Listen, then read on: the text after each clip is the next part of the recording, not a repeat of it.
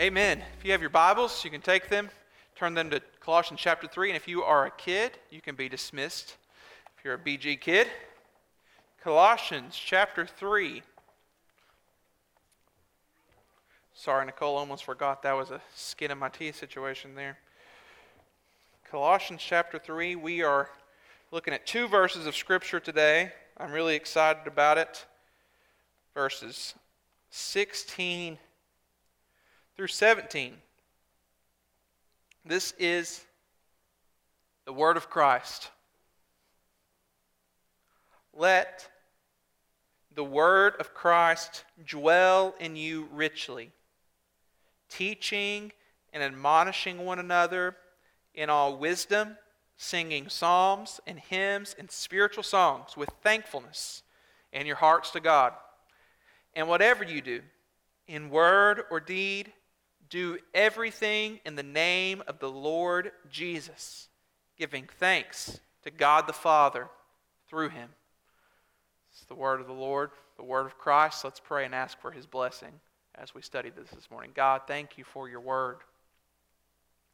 God, thank you for speaking to us through your scriptures. And God, as we come this morning to your word, I pray that we can come with humble hearts, ready to receive from you. Build us up, Lord. Grow us as Christians. Grow us as we seek after you, God. We want to seek your face and we want to find you this morning. So, God, I pray that you can use this passage of Scripture to build us up, to cut our hearts, to bring us to repentance. But ultimately, Jesus, I pray that we can worship you and see you and behold the Lamb this morning, and that you can be glorified. And ultimately, God, I pray for your glory, and I pray that that happens through changing us and transforming us as a people to look more like your Son, Jesus. In His name we pray. Amen. Have you ever went on a hike while being out of shape? I have several times, so I know exactly what it feels like. When you're hiking out of shape, you're never bored. There is no time for boredom when you're walking up that mountain. But instead, you are in the fight of your life. Your lower back is tight. Your lungs are screaming. Your glutes are burning. And that's 0.76 miles in. You say, how far have we gone? 0.76 miles. And it just dawns on you that this hike will never end. That's how it feels when you're hiking out of shape. You're going up LeConte. You know, it's 6-7 miles and you haven't hiked a mile yet and you're already feeling it. It will never end. It just keeps going and going and going. Being in Christ is similar to hiking while you're out of shape. What I mean by that is you should never be bored when you are a disciple of Jesus, because when you're a disciple of Jesus, there are always areas of repentance and growth, stretching and discomfort. If you're truly following after Jesus, your lungs are going to be screaming, your lower back is going to be tight, and your glutes spiritually are going to be burning. And today in this passage, these two verses, it gives us two specific ways that God's Word is going to challenge us all to grow, to stretch ourselves, to keep hiking up that mountain as we're pursuing and following after Christ. Okay, so this is going to be just all of us growing together, all of us pushing, and I think God's going to use it to transform us to look more like His Son. So I have 2 points this morning. Number one, let the Word move in. Number two, let the name move you. Let the Word move in, and let the name move you. Number one, let the Word move in. This is verse 16. Let's read it again. It says, let the word of Christ dwell in you richly, teaching and admonishing one another in all wisdom, singing psalms and hymns and spiritual songs with thankfulness in your hearts to God. So the passage starts with a command. The command is to let. You see that? Let the word of Christ dwell in you richly. The word of Christ means the word from the Messiah and the word about the Messiah, sufficiently contained within the Bible that we hold in our hands this morning. Right here, this is the Word of Christ. We saw in chapter 2, verse 5, that in Jesus, 2 verse, where's it at? Verse 3, in whom are hidden all the treasures of wisdom and knowledge. So in Jesus is hidden all the treasures of wisdom and knowledge. Then we see in chapter 2, verse 17, that Paul says the Old Testament was a shadow of Christ. These are a shadow of things to come, but the substance belongs to Christ. So in Jesus is hidden all the treasures of wisdom and knowledge, and in Jesus is the reality and substance of the Old Testament. So truly, the whole Bible, both Testaments, can be called the Word of Christ.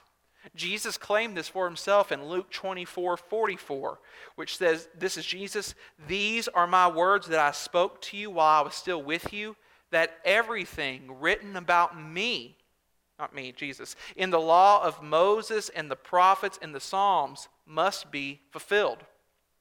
Jesus is saying what's written in the law of Moses was about me. What's written in the prophets and the Psalms were about me, and they are being fulfilled through me in my ministry. Here in the immediate context, Colossians 3:16, the word of Christ is described with Psalms.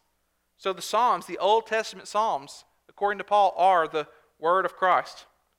The entire Bible, from Genesis to Revelation, is truly the word of Christ. Meaning, first of all, it's the word from Christ, that the entire Bible is the message from Jesus himself, which is a stunning claim. But also, the entire Bible, Genesis to Revelation, is the word of Christ, which means it's all about Jesus. So this book is all from Jesus Christ, the Son of God, and is all about Jesus Christ, the Son of God. And we are supposed to, here's the command, verse 16, we are supposed to let the word of Christ dwell in you richly. It doesn't say just to glance at the word every once in a while. It doesn't tell us to be vaguely familiar with the word, but we are supposed to let the word of Christ dwell in us richly.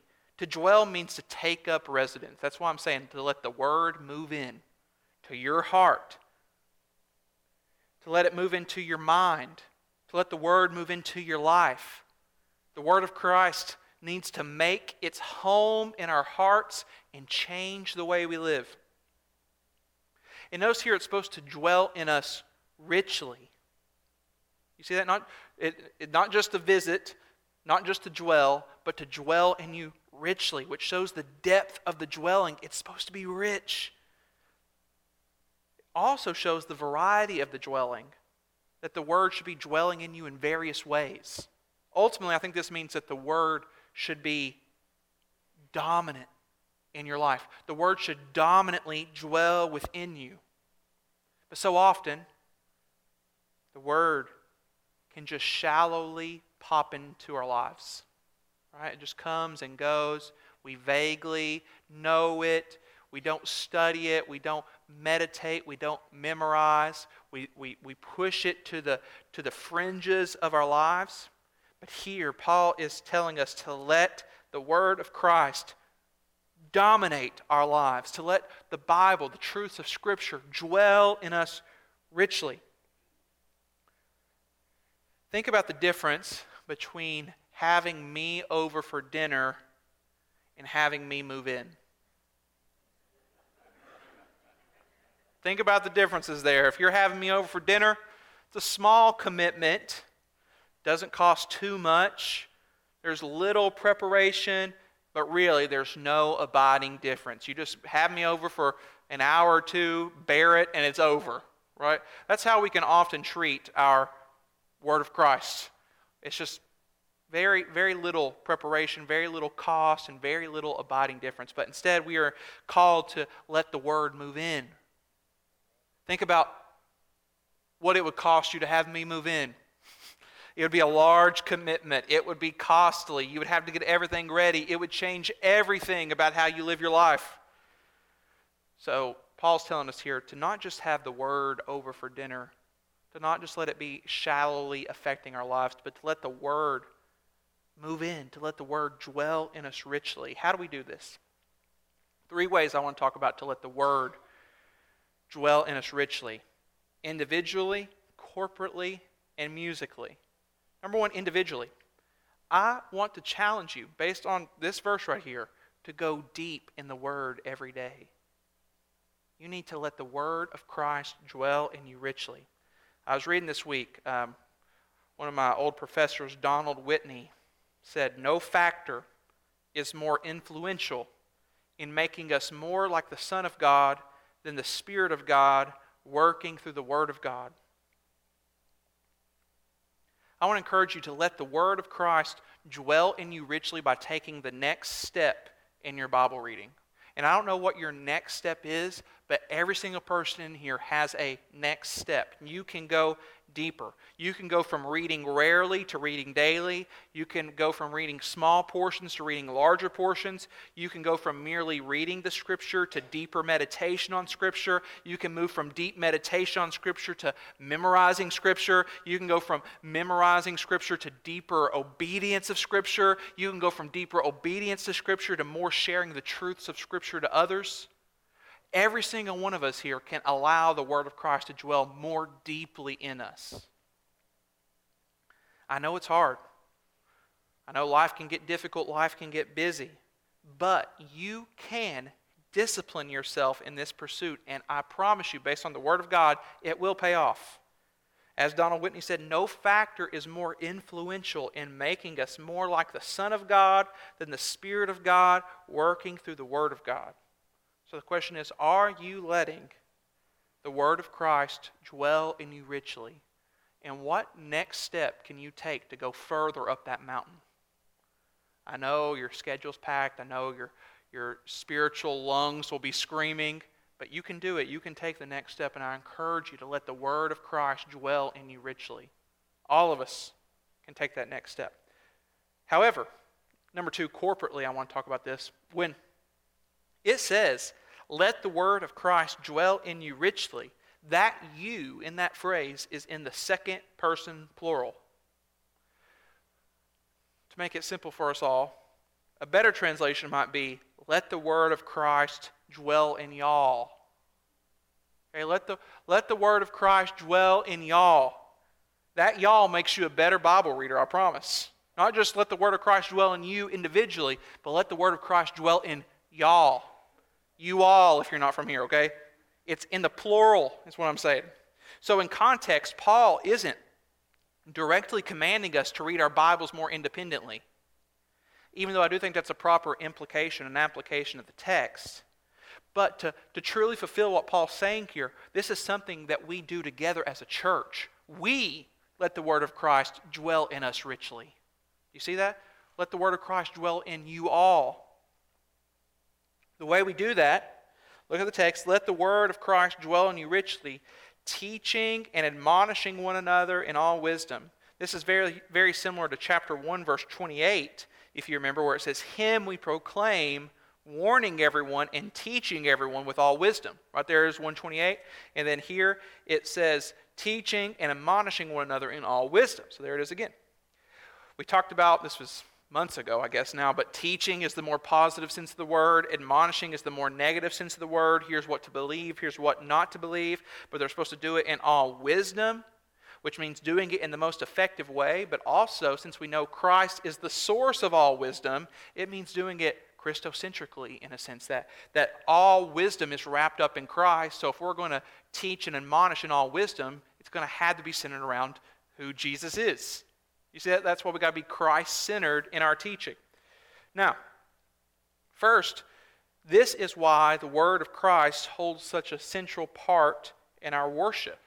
We read Scripture to start our service. We pray Scripture. We preach Scripture because we come here to let the Word of Christ dwell in us richly. And I pray you walk away from here with the Word of Christ richly dwelling in you. And that is truly my main job, I believe, is to teach and to admonish us all and let the Word of Christ dwell in us richly. But notice here, it says, let the Word of Christ dwell in you richly, teaching and admonishing one another in all wisdom. So this is my main job, but it is not just my job.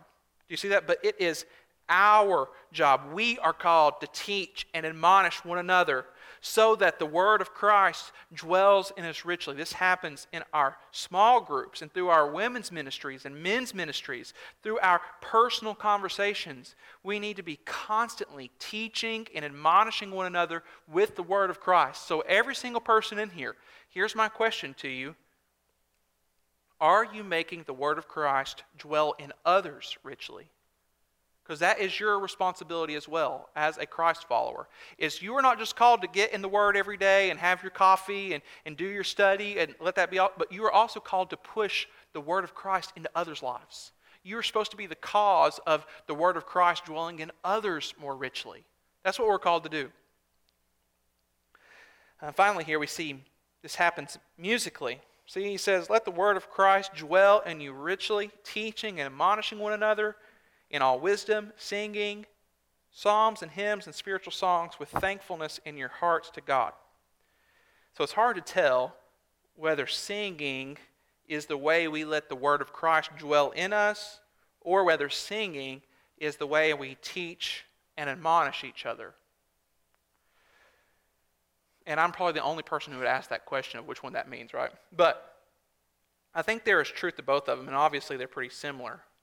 But ultimately, do you see the importance of singing? That singing is not, what we do in this room when we sing, it's not just an emotional thing. And what we do when we're singing here is it's not just for the musical people. So it's not like we have part of the service for more of the artsy people, and then the sermon comes and that's for more of the brainiacs. And it's like, okay, everybody's happy and we can all leave. That's not what's happening here. But we are called to sing, and that's the method through which we let the word of Christ dwell in us richly. And that's the method in which we teach and admonish one another in all wisdom, is through our songs. So here at Beech Grove, we aren't just going to sing songs that we like or songs that make us feel good, but we are going to sing songs that allow the word of Christ to dwell in us richly. And that has to be the standard for our worship. So what I'm saying is, don't come in here like you're Simon Cowell, okay? Where you sit down and you're like, I cannot wait to see what these songs are. Nope, didn't like that one. She was a little flat on that song, wasn't she? I don't know about him raising his hand during that part of the song. Maybe he should. I know we can be that way in worship so often. As we take it as we sit in the pews and we judge and we see if we like it or not, or if it affects us or not. But instead, we need to come in like the Bereans in Acts 17:11, where it says they received the word with all eagerness, examining the scriptures daily to see if these things were so. So we need to be taking these songs, whatever they are, whether it's in a style you like or a style you don't like, and we need to say, is the word of Christ dwelling in me richly through this song? Oh, and if it is, you can sing that song and rejoice and teach and admonish others through it. I heard one person say once, if you want to know a church's theology, look at the songs they sing. It is so important because songs teach us doctrine. Songs cause the word of Christ to dwell in us richly. I think about that song we sang last week based upon Psalm 62.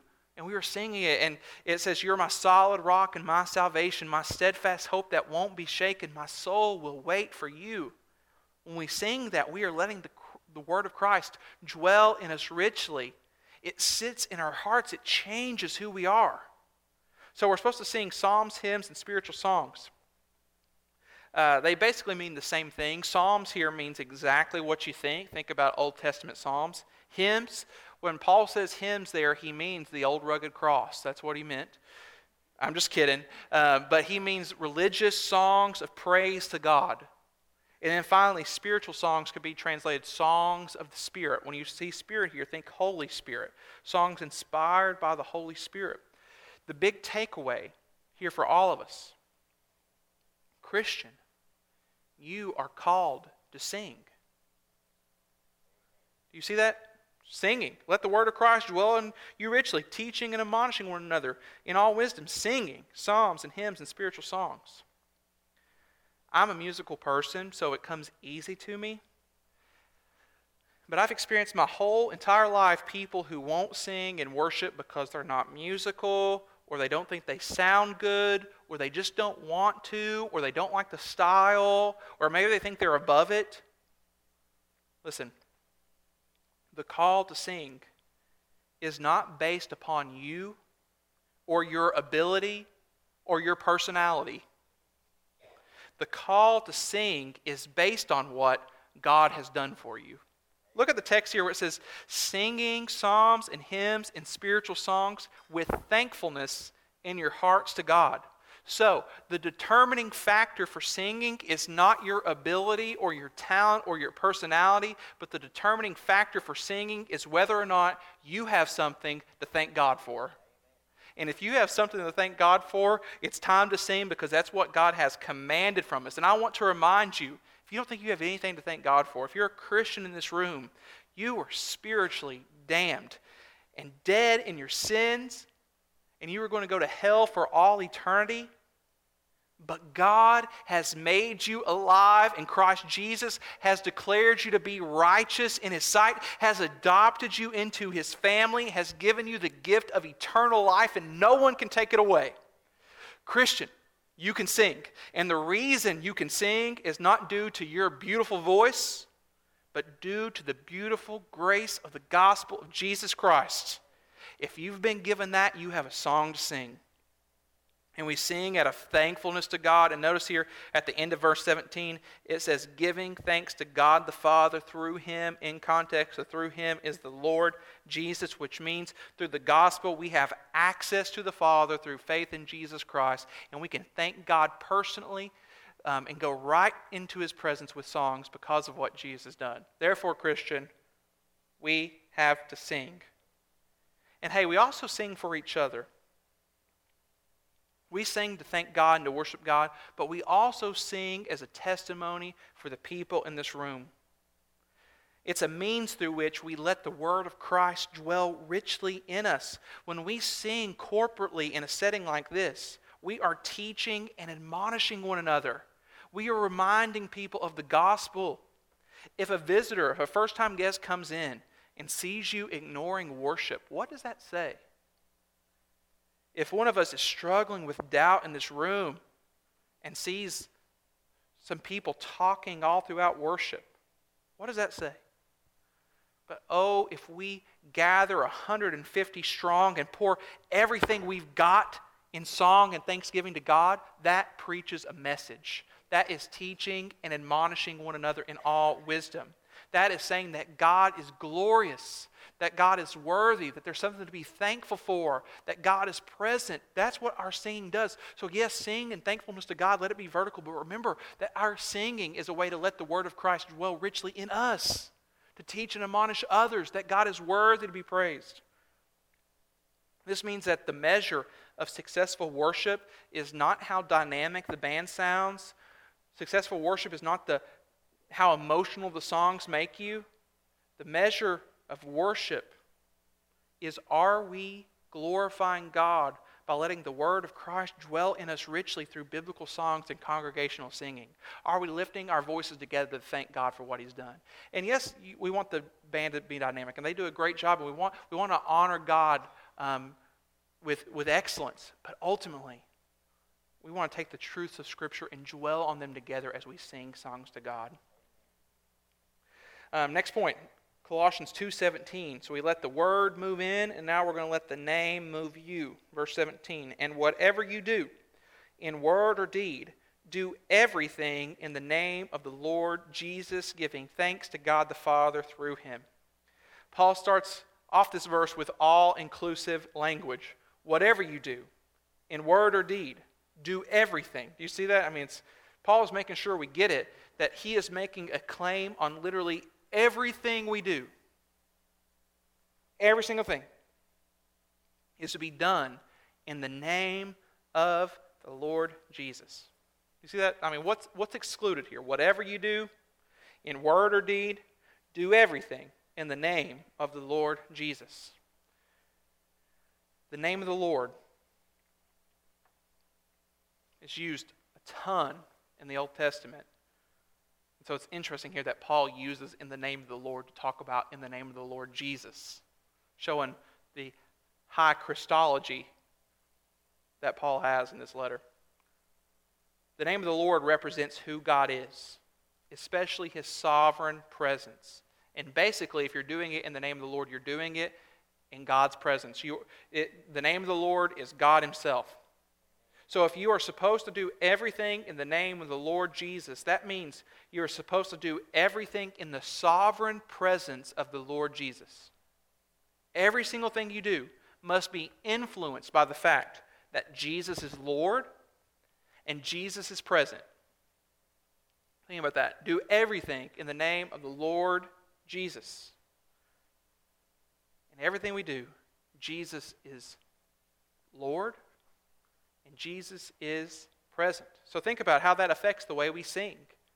Think about the way that affects the way we worship. Think about how that affects the way we read our Bibles and the way we go to church and the way we talk in Sunday school. But not only that, but Jesus is Lord and Jesus is present. When he says, do everything in the name of the Lord, he's talking about the way we drive, in the way we think about science, and in the way we eat, the way we spend our money, the way we talk to our spouse, and what we look at on the internet, in the way we plan our future, in the things we listen to and watch, in the way we form our political views, in how we spend our free time. Jesus is not satisfied with being Lord over your theology and being present on Sundays. No. Everything must be done in the name of the Lord Jesus. You see that? He doesn't say in verse 17, and whatever you do on Sundays, in word or deed, do everything in your quiet time in the name of the Lord Jesus. No. Whatever you do, in word or in deed, do everything in the name of the Lord Jesus. So the question is, this morning, what are you doing outside of the name of the Lord Jesus? Where do you need to submit to Jesus' lordship? Where is the name of Jesus not moving you? What do you think has nothing to do with Jesus? Because this one verse, just these couple words, shows us that every single little thing in our life has to do with Jesus. There is nothing irrelevant. There is nothing that Jesus doesn't want. There's nothing that Jesus doesn't claim lordship over. Where is the name of Jesus not moving you? It's easy to think of the negative aspect of this, but I also want to point out that this is a huge, beautiful calling. That if everything is to be done in the name of the Lord Jesus, that means that everything you do is packed with significance and meaning and purpose, because ultimately it's done in the presence of Jesus. It's done for the glory of Jesus. That means there's nothing irrelevant. There's nothing meaningless. There's nothing stupid and not worth your time, but instead we are called to do everything in the name of Jesus Christ, which means that your job matters to Jesus. Your marriage matters to Jesus. Your hobbies matter to Jesus. Your vacation matters to Jesus. Your 401k matters to Jesus. Your life matters to Jesus. Not only that, but your job, your marriage, your hobbies, your vacations, your retirement, your life is for Jesus. That's why we exist. And that's what we're going to talk about the next 2 weeks. So we talk about our family life under the lordship of Jesus and our work life under the lordship of Jesus. And Jesus has something to say about every single area of our life, because as it says in Colossians 1:16, all things were created through him and for him. So I want to challenge you. We are called to do everything in the name of the Lord Jesus and to reflect on, what do I think doesn't matter to Jesus? Do I think Friday nights don't matter? Do I think my mornings don't matter? I want to encourage you that Jesus claims it all. In conclusion, I want you to think about, I've experienced one of these in my life. I'm going to experience another one next week, a Beach Grove potluck lunch. Truly. We had one on our honor a couple weeks ago, and it was a beautiful thing. But we often think about our lives like a potluck. Stay with me. Some of us just want a side of Jesus. We don't want to be too serious. We don't want to be radical. But we do want a little of Jesus on our plates. We want to think about Jesus like our deviled eggs. We like deviled eggs, right? We're all about deviled eggs. So we want just a small portion of our plate dedicated to the deviled eggs. We want to get just enough Jesus on our plate so that we can get to heaven, and then we can fill up the rest of our plate with whatever we want. That's how we typically think. Now, some of us know that is completely wrong, and that we need Jesus to be the main dish of our lives. We want Jesus to be the fried chicken. So we fill up our plate mainly with Jesus. Right? We got a lot of fried chicken on there, and then everything else is just extra add-ons. We can do whatever we want with the rest of the plate. But this passage shows us that even that is the wrong perspective. So often we think if Jesus is just the main dish, we're doing really good. And we can fill up half the dish with Jesus, and then we can do whatever we want with here on the side, and that's perfect. That's biblical Christianity, but it's not. True biblical Christianity is when Jesus is the plate itself, where Jesus is the foundation, where the Lord Jesus is the basis on which you do everything in life. So every single bit of your life is placed upon the lordship of Christ and built upon that foundation. He's not a part of your plate, but He's the foundation for everything, where everything you do is in the name of the Lord Jesus Christ. He has authority over every single part of your life. He is the determining factor for every single thing about the way you treat people, the way you act at work, the way you treat your family, every single bit, the way you spend your money, the way you watch sports, every single thing. Jesus is Lord. I'm going to do everything in the name of the Lord Jesus. He isn't a small part of your life. He's not happy with being a large part of your life, or even the main part of your life. But biblical Christianity is where Christ is your life, and everything is done in the name of the Lord Jesus Christ. So, are you doing everything in the name of the Lord Jesus? I think a better question to ask is, what aspect of your life are you not actively submitting to His lordship? And I really truly believe that all of us should have an ability here, a chance to look and repent and confess and give something to the Lord. What part of your life do you just consider irrelevant to Jesus, that you don't think He cares about? What portion of your life do you keep separate from Him? Let's repent today. Let's confess and repent and submit. Maybe an area of our life that we've never even considered to Jesus Christ, our Lord, who's present and sovereign over every moment. Maybe in this room, Christ is not your life at all. He is not your plate. He is not your main dish. He is not even on the side. Jesus is not King, and He is not your Lord. I am calling you to submit your life to Him today, that you can confess your sins, the conviction you're feeling right now, you can confess that to Jesus, you can repent from that, you can forsake your sin, and you can place your faith and trust and hope in Jesus Christ. He has lived the perfect life that you should have lived. He has died the death on the cross that you should have died, and He is alive today because 3 days after His death, He rose again to newness of life, and He is living and able to forgive you of your sins even in this moment.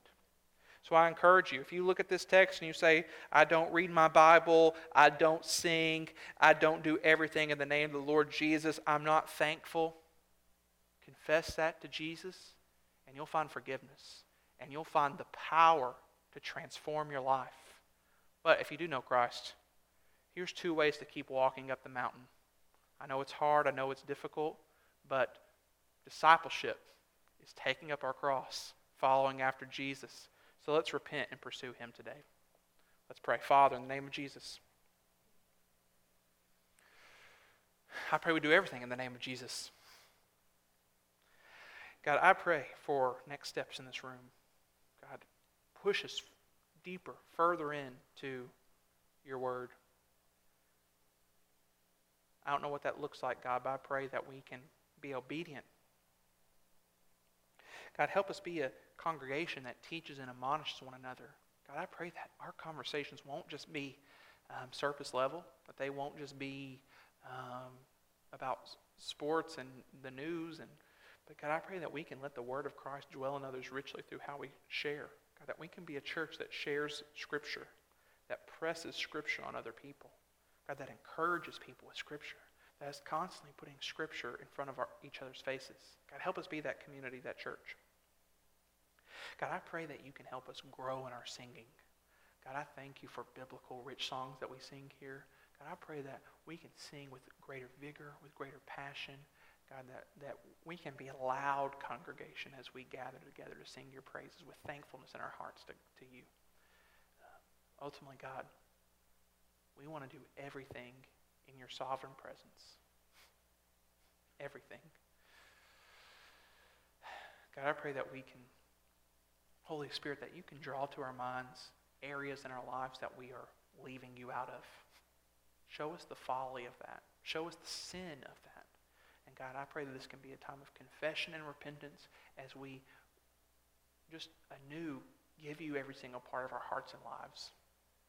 And God, I pray that we can go off into our workplaces and our schools and our friend groups and in our hobbies, and we can do everything in your name, Jesus.